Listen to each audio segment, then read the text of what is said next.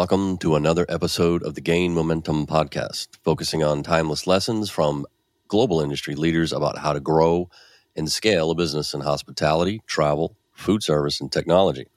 I'm Jason Emanis here with my co-host, Adam Mogolansky. Adam, how are you? Doing great. Good. Today's guest is Mark Hope, Senior Vice President Development for Coast Hotels. Hello, Mark.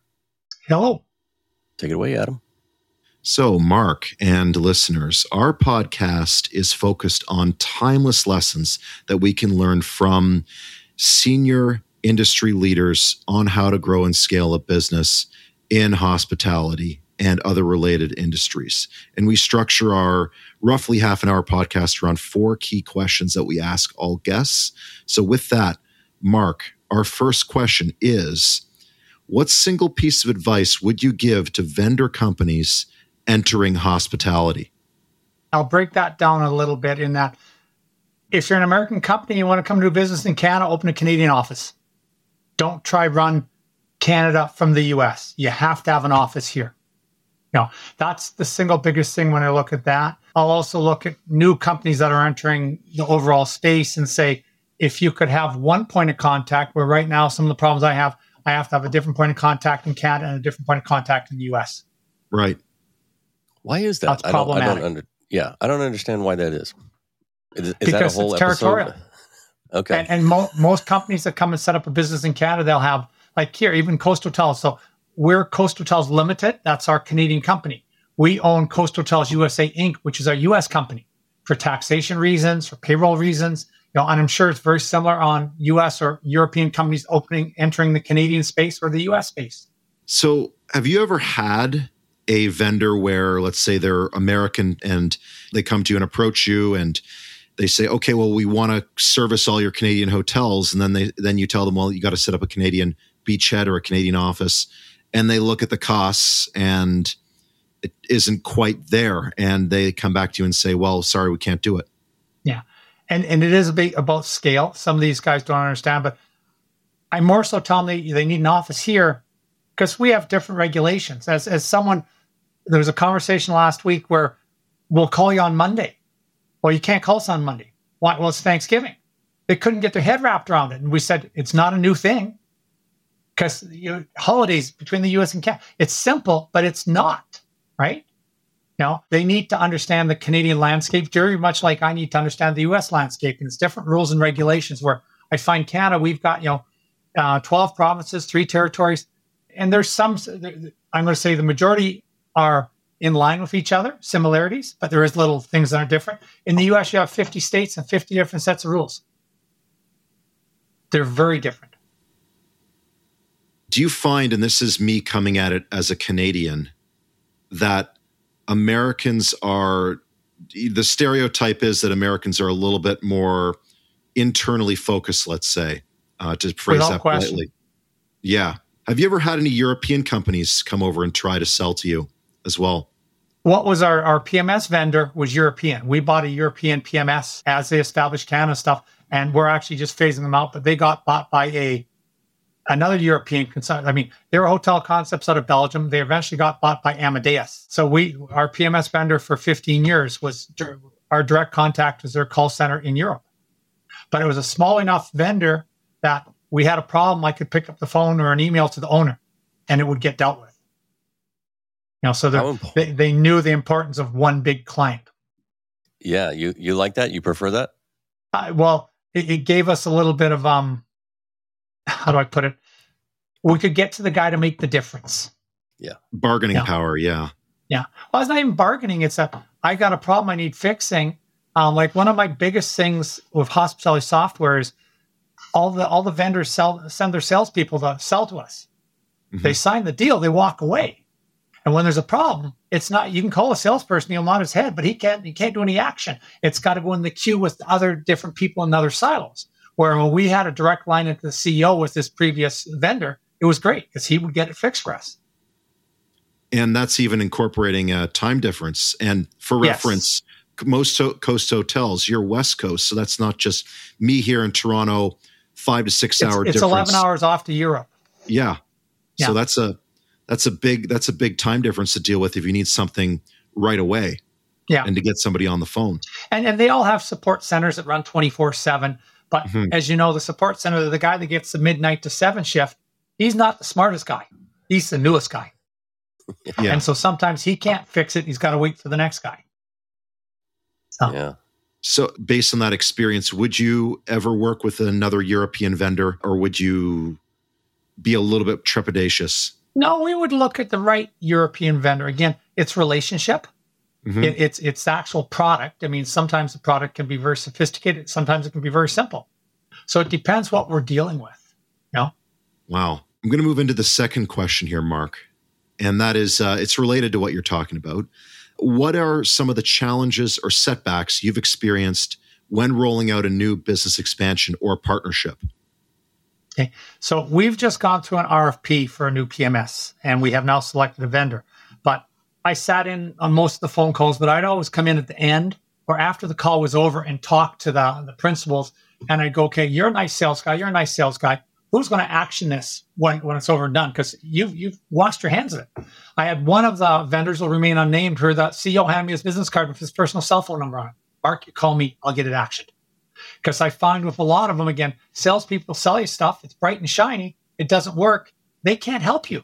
They've got to go to someone on the technical side, and you get put into the silos or into the line. And if you're not first in line, you're going to wait. They don't have people sitting there to write code. They don't write code or change code until they have a problem. All those people are working. So all of a sudden now we need to get in the middle of their queue. It's a problem.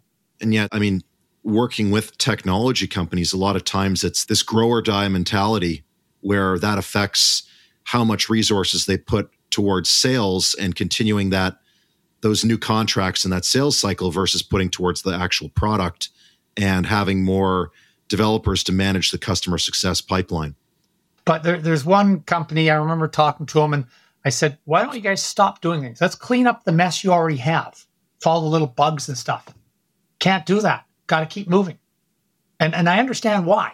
We've got to keep moving the business. I see these guys release something new every day. It's great.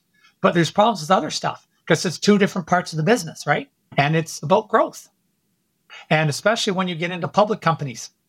So talking about the RFP process, and this is something that every vendor would love to hear about in terms of more of the soup to nuts, let's say, of how you go through window shopping and learning about a product and silently evaluating it behind the scenes through to that actual reach out, whether it's an RFI or an RFP, and then the selection process. Can you talk about what your thought process is and how Coast Hotels decides? Using the PMS process we just went through, because I've been in so many parts of the business over the years, I've seen what other vendors that are selling to us in other scopes, let's say in beverage or in buying widgets, how they do it. They do it with a purchaser. And the purchaser is just, ticking boxes. We had our purchaser write the RFP, and our purchasers sat in on all the RFP interviews and stuff that we did. But we also had our CFO and our director of technology. Then we brought all our hotels into the game as well. We had 35 and 40 people on each of the presentations, which were done via Teams, whatever the case is, right? It wasn't just the 2 or 3 people, because we're going to sign the check, but they're going to have to use it. So we actually had the end users being involved. And so we started with 8. After they'd all done initial presentations, we met as a group and we scaled that down to 4. But I didn't make the decision, our CFO did. We might have waited a little bit more, but the 35 people all got to vote. Everybody got to put their hand and say, I like this company because of this. I like that company because of this. And so then we went back to those 4. Okay, here's the next stage. We want you to, we need these questions answered because things had popped up during the initial process. Okay. We didn't start speaking money till the 3rd round because price was not why we were buying. It was product we were buying and capability of that product. But all the way through, I will say this, our CFO ran a very good process for us to select our PMS, and everybody was involved, and it was very transparent. I was the unofficial auditor when I was doing the vote counts on who we're going to go with and why. And when it got to the final nuts, once we'd made a decision on the vendor, then Manny was our CFO and our purchaser. They went back with the sharp pencil. Okay, guys, we need to do some work on that. I'll say this, which I hadn't seen happen before. We've bought from a major PMS vendor, and we're paying in Canadian dollars. That doesn't happen. but we put that up front in the RFP. Here's what we want. And we had the little guys and the big guys. We had a Canadian firm, we had American firms, we had European firms. This was not just that, but our list of people we could send the RFP to was limited to essentially a dozen for the simple reason we have what's called iHotelier CRS, and everything that interfaces that has to have a two-way advanced interface, a two-way advanced GMS interface, and where they can interface 300 or 400 PMSs to that hotelier, not with the two-way advanced on both sides. So it limited the number. But the dozen that were at the table, these were the big players in the industry. These were not little guys. All those we players ran a very efficient RFP.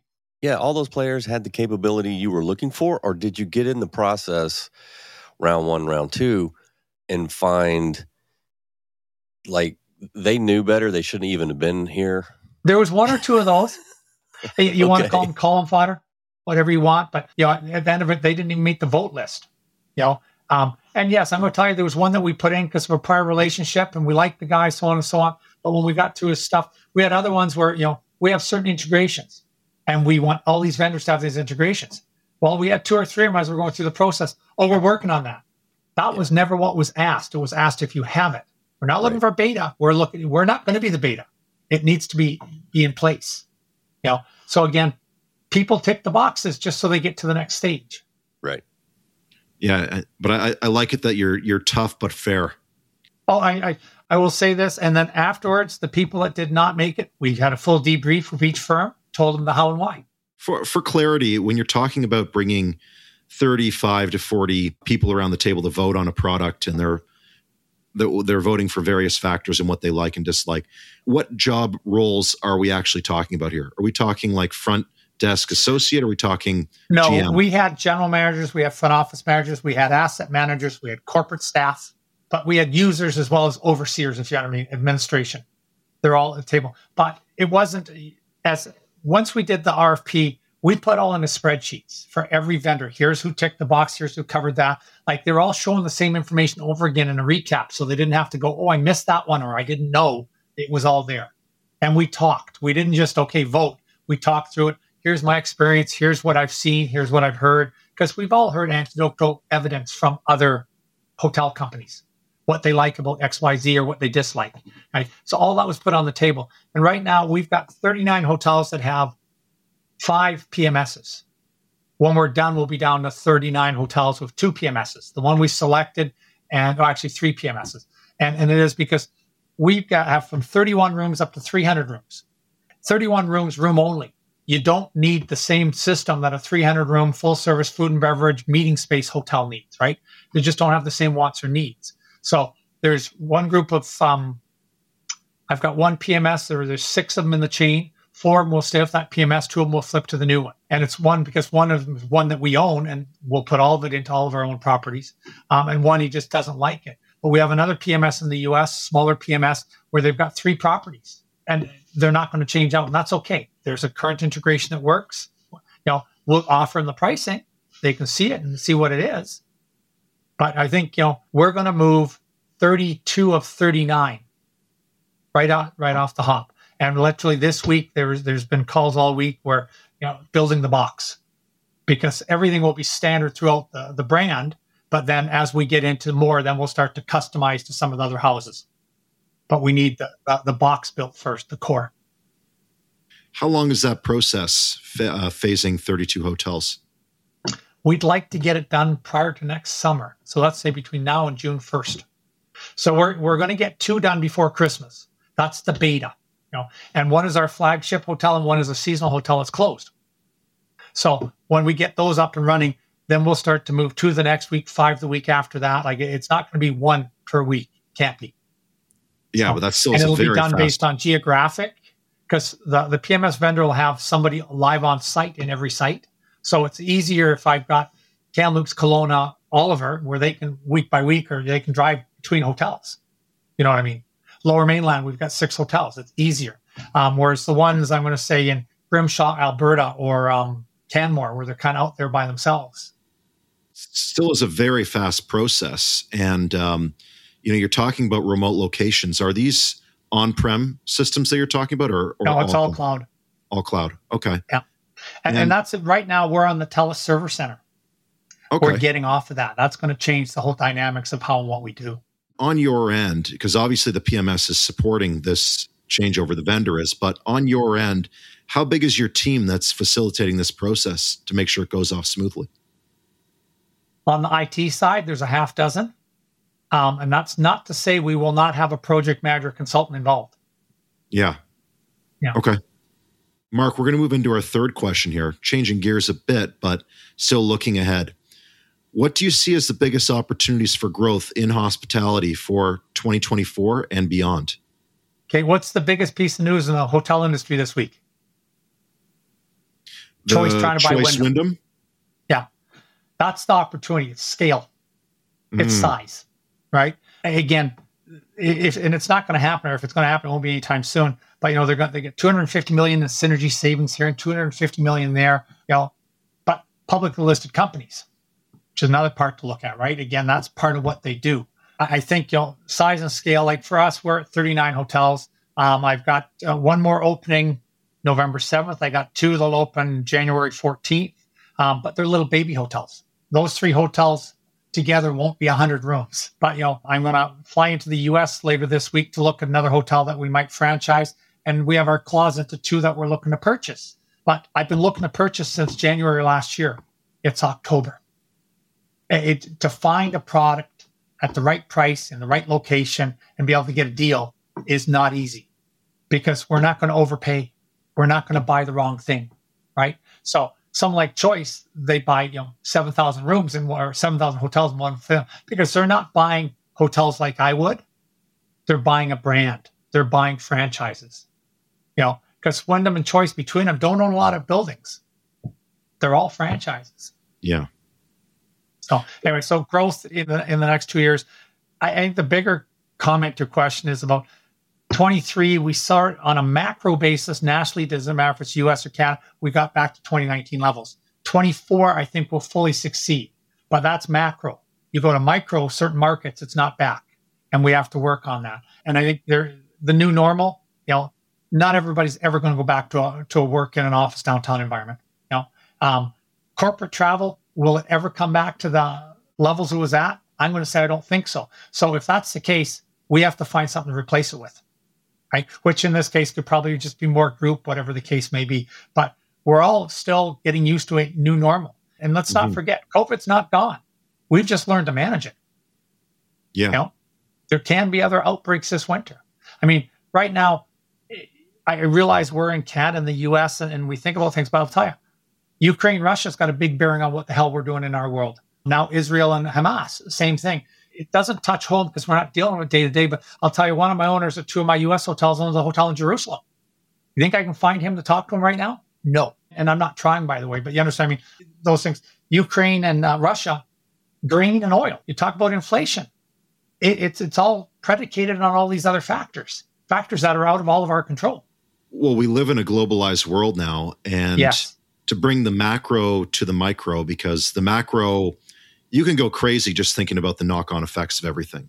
And I'm wondering, how do you, in the micro, meet with your team on a regular basis to discuss the potential impact of these macro events that are happening across the pond? Well, we're just completing our 2023-24 budget. Our budget year is December 1 onwards. So with our owned and managed hotels, as we went through each hotel, we wrote the macro, the national GDP, unemployment. We brought all together what we think is going to happen. Then we worked with each of those hotels to figure out the localized, the provincial and the municipal parts of it. And we talk about it. And we talk about the impact. And any of the franchises that want free, unsolicited advice, we'll give it to them. I just got off a plane this morning. My two guys, I've got one up in the north of BC right now, and one in Southern California, both traveling as well. And as we travel and meet with hoteliers, we don't talk just about operating performance, about what's going to happen. It is relationship, but it's operating performance of the hotel, what's helping you, what's hindering you. Never mind new competition, whatever the case is.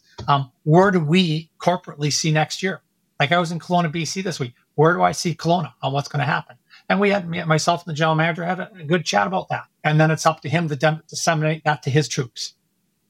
Well, for reference, for all of our listeners here who may not know, Kelowna had some wildfires recently, which really affected things. And I'm wondering if you could shed some light just on how you, having hotels in that area, in that valley, the Okanagan, dealt with that situation and are now advising your franchised or managed hotels to deal with that.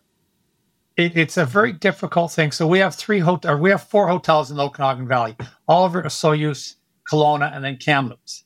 And they're all impacted in different ways by the wildfires. And at one point when the wildfires came up, the provincial government said, okay, you tourists need to check out and go home to leave bedrooms for evacuees and firefighters. So where we're running 90% at $400, hotels empty. The hotels in Oliver and Osoyoos never got any evacuees or firefighters, so they sat empty. Kelowna got evacuees, but they got them at $200 rather than the $400 they were before. So that's part of it. You have to do the right thing for the community, okay, which is important. But by the same token, so now when you write budget for next year, what number do you use? Because as you know, you're always looking for year-over-year growth. And in a case, I'm going to say Prince George, which is a hotel we own, we got $200,000 or $300,000 in extra revenue because of forest fires this year. Do I put that in the budget next year? I can't, because you don't want to wish man bad by a forest fire next year, right? Now you can tell the salespeople you got to find something to replace that with, but it's kind of hard in a northern environment without a lot of corporate travel in the summer.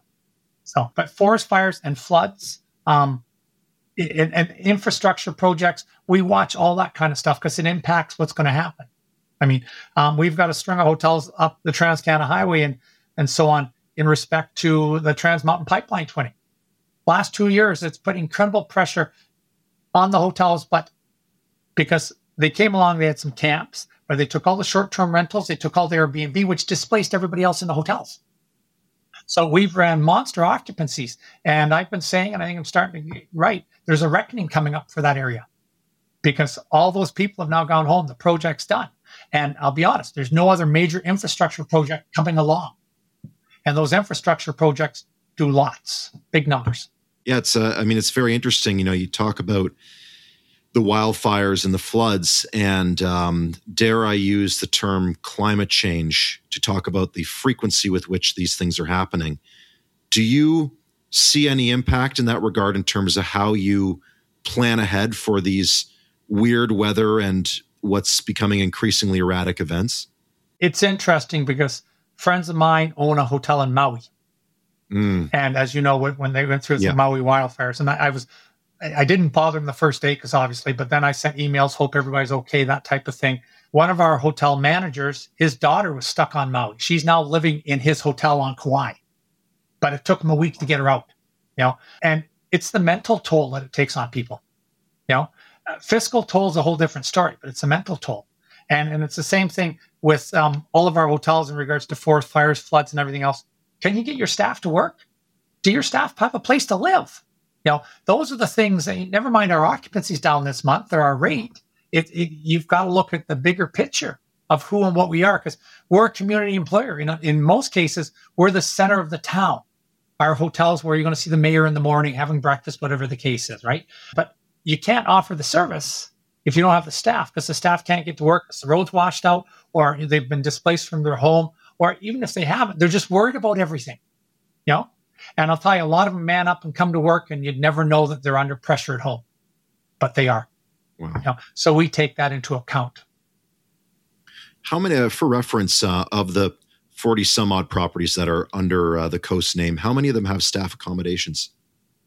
1, maybe 2. Wow. And Jasper, which is in the middle of a national park, makes perfect sense on that. And actually, for instance, Revelstoke, I know he owns a couple houses in town that he uses for staff accommodations. But I know a couple of hotels that built staff accommodations in their hotels. They're not Coasts, but another brand, because he knew we would need them. I mean, I'm not sure if you're following the news, but here in British Columbia, where I'm based this week, the provincial government rolled out their new short-term rental rules, which didn't kill Airbnb, but sure kicked the living hell out of it. Because the biggest problem is there's nowhere for our people to live because, they're taken up by Airbnb. And the guys that used Airbnb for the original purpose to rent out an extra room or something, I'm fine. It's the guys that own 6, 12, and 40 of the things that's a full-time business. They're competing against us directly, and that impacts us greatly. Well, I didn't know about the British Columbia news, but I followed eagerly the New York ban or the reduction there in terms of saying that if the primary resident is on site, then you can rent out the Airbnb, but all the other ones are a no-go or have serious read on restrictions. BC. Other than the 14 resort municipalities like Whistler, Sun Peaks, they've laid the hammer down. The problem I find with what they've written is you can have a great set of rules. It's all about enforcement. Yeah. It's about, catching the bad guys. Yeah. Mark, we're going to move into our fourth and final question here. What problems would you advise entrepreneurs to focus on solving in order to quickly scale within the hotel industry? People. They've got to have people. I'm a small startup and I got 2, 4, 6 people, but I think I'm going to grow it. You can't wait till you grow it to hire the next people. You have to have them in place because you can't sign a contract with me and then not be able to honor it. And sure, some of it's technical where they can do it all with computers, but most of it's still got people behind the scenes. The one thing that people always accuse the hospitality industry of, we are not a minimum wage employer. I will say in certain towns, some hotels are, there's no doubt. But you got to pay to play. You got to have staff. You got to pay that staff. And it's not just paying them the big bucks and making them work 80 hours a week. You got to have a culture. You got to have a workplace for these guys to follow. You got to, because sure, I can go to work for someone to make $100,000 a year and they drive me batty. Someone else comes off with me the same or even less, but it's a nicer place to work. I'm gone. So build a culture as you build your business. And hospitality, as we all know, goes up, down. Like it's not flat. It's not like commercial realty. We're full tonight, we're empty tomorrow, and be able to follow that pattern. You don't want to hire a bunch of staff and then come winter, lay them all off because all of a sudden the hotel business you're doing drops in half, which it does, right? You've got to make it across the case of the year. A lot of cases, hotels, as you probably know, in the winter, it's negative cash flow until they get to their high season. But we have an asset worth a lot of money. We've got that system set up in place. So the entrepreneurs, they burn through their cash before they get to the next stage. Well, the seasonality issue has existed for 100 years, let's say, or longer. And I'm wondering what strategies, to tie it into what may come ahead for next year, what strategies would you advise hotels to look at for building out that shoulder season or developing off-peak programs that can drive occupancy? 2 quick stories. Last month, I took my wife to Charlottetown, PEI. We went out to Avonlea to see Anne of Green Gables. Pulled into Avonlea Village. 8 restaurants, 1 was open. 8 stores, 2 were open. And I went up and I said, what? And they said, we're literally all students and they go back to school last week, so we'll be closed by the end of next week. That's not a good business plan. Lose that. But I also go back to the mid-'80s when I kind of started Banff Springs. They go recruit everybody from Eastern Canada. You bring them out, have them work in deplorable conditions. Kids couldn't afford to go home because they paid their airfare or train, whatever the case is, right? You can't do that anymore because of the globalization of the world. But we do set incentives and targets for that. We do recruit, and we don't recruit just through newspapers. I mean, we're out on the street. We will go to trade schools. We'll go across the country, whatever the case is. We bring co-op students in from some of the Eastern universities. We don't have one strategy. We've got dozens. And the strategies that work in Vancouver don't necessarily work in Edmonton or vice versa. So you've really got to be mindful, but you also have to have a good place to work. You want people. It's about the culture.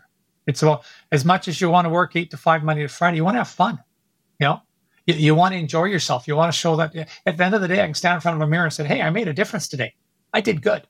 And that doesn't mean that's from a housekeeper up to the general manager. Do you have any, just to unpack that seasonality some more, do you use any business intelligence software that would really show you what that seasonality looks like and how best to modulate labor accordingly so you're not running too far into the red?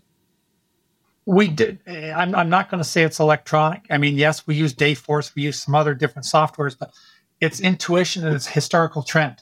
Right. We know when we write our budget, what our numbers are, that we're going to run 90% May, June, July, August, September. Yes, our rate's going to go down in October. We're going to run 90% still. Okay. I'll give you one that hurt us last week. National Reconciliation Day, September 30th. It hurt us because it was a Monday. And a week later, what do we have? Thanksgiving Monday. As you know, when you have a stat holiday, corporate travel stops for the week. And it's hard. So having one in a month, so kind of okay, but having 2 back to back really hurt. And we watch that because we have to pay, statutory pay. We have to time and a half, double time, depending if it's non-union or union property. We watch our labor. And again, housekeeping, not so much, but I'm going to say restaurants, if the volume's not there, you send them home after a 4-hour shift instead of 6 or 8 hours. And you don't like to do that because they need money to survive to pay their bills, right? We know what our staffs, who they are, what their hours are, if they need full-time, if they're part-time. And yes, in a union environment, it's all based on tenure, who gets the first shot. But in a non-union environment, you work with your staff. You know when, she's going to need to be at home anyway because she's got daycare, or she's got nobody for daycare on that holiday Monday. That kind of helps us to our benefit as such. And you actually have people in a hotel that go, it's slow. Can I go home today? No one argues. Thank you very much. You just saved us X. So, but again, that's part of the culture. It's part of knowing who your staff are and knowing who your supervisors and managers are, that they can talk to each other. Well, do you think that the whole idea there about more flexible hours, do you think COVID has helped with that in terms of post-COVID, the structure is more tolerant of this flexibility? More tolerant, but it's also frustrating. And our central reservations clerks, to give you an example. So up until 2 years ago, they worked in an office downtown. It didn't matter if it was a 7 to 3 shift or 3 to 11, whatever the case was. But one that worked, let's say, from 7 to 11 or 7 till 3, they'd probably get up at 5 or 5:30, shave, shower, put on some nice clothes, drive down to the office, work from 7 till 3, drive home. So they're really starting from 5 till, let's say, 5 o'clock. Now they get up at 5:10 to 7, walk in the kitchen, flip on a coffee maker, get a cup of coffee because they're not on screen like this. They're on the phone. Start taking calls at 7, finished at 3. They just got 2 to 4 hours back. Plus, they didn't have to pay for parking, didn't have to pay for gas to get there, or transportation to get to the office, didn't have to dress. They could just be in jeans and jeans and a T-shirt. I just got off a plane. But anyway, it's changed for the better for the employee there. But when I'm downtown in the office, I go to look for people. She's working from home today. We lose part of the culture because it was always good that you could have an ad hoc meeting. Can't do that anymore. They're agreeing on Teams, so we can call him. He's not available. Where I go downtown, I'd be sitting and, the CFO's on his phone. I'd just stand outside of his office till he hangs up his phone and then walk in and sit down. You can't do that anymore. And I think it's for work-life balance, for a lot of people, it's been really good. For culture, it's been middle of the road as such. I did check presentations the other week for 2 charities for a golf tournament and told everybody want them in the office. We got 30 people, out of 90. The next day was our Thanksgiving lunch. We got 50 people out of 90 because it was free lunch. How do you make it? You want everybody to be there for everything, but it doesn't make sense anymore. And people have now changed their lives in regards to their daycare and their family planning around the new hybrid environment. So, I go downtown Vancouver, downtown Calgary, and I look around and go, wow. It's not just us in the hotel industry. It's all the industries have changed dramatically. Yeah, it's interesting that it's changed so fast and that it still is changing. And it is for all industries. We're not there yet. Yeah, the newer normal. Yeah, it's going to keep on going up each year.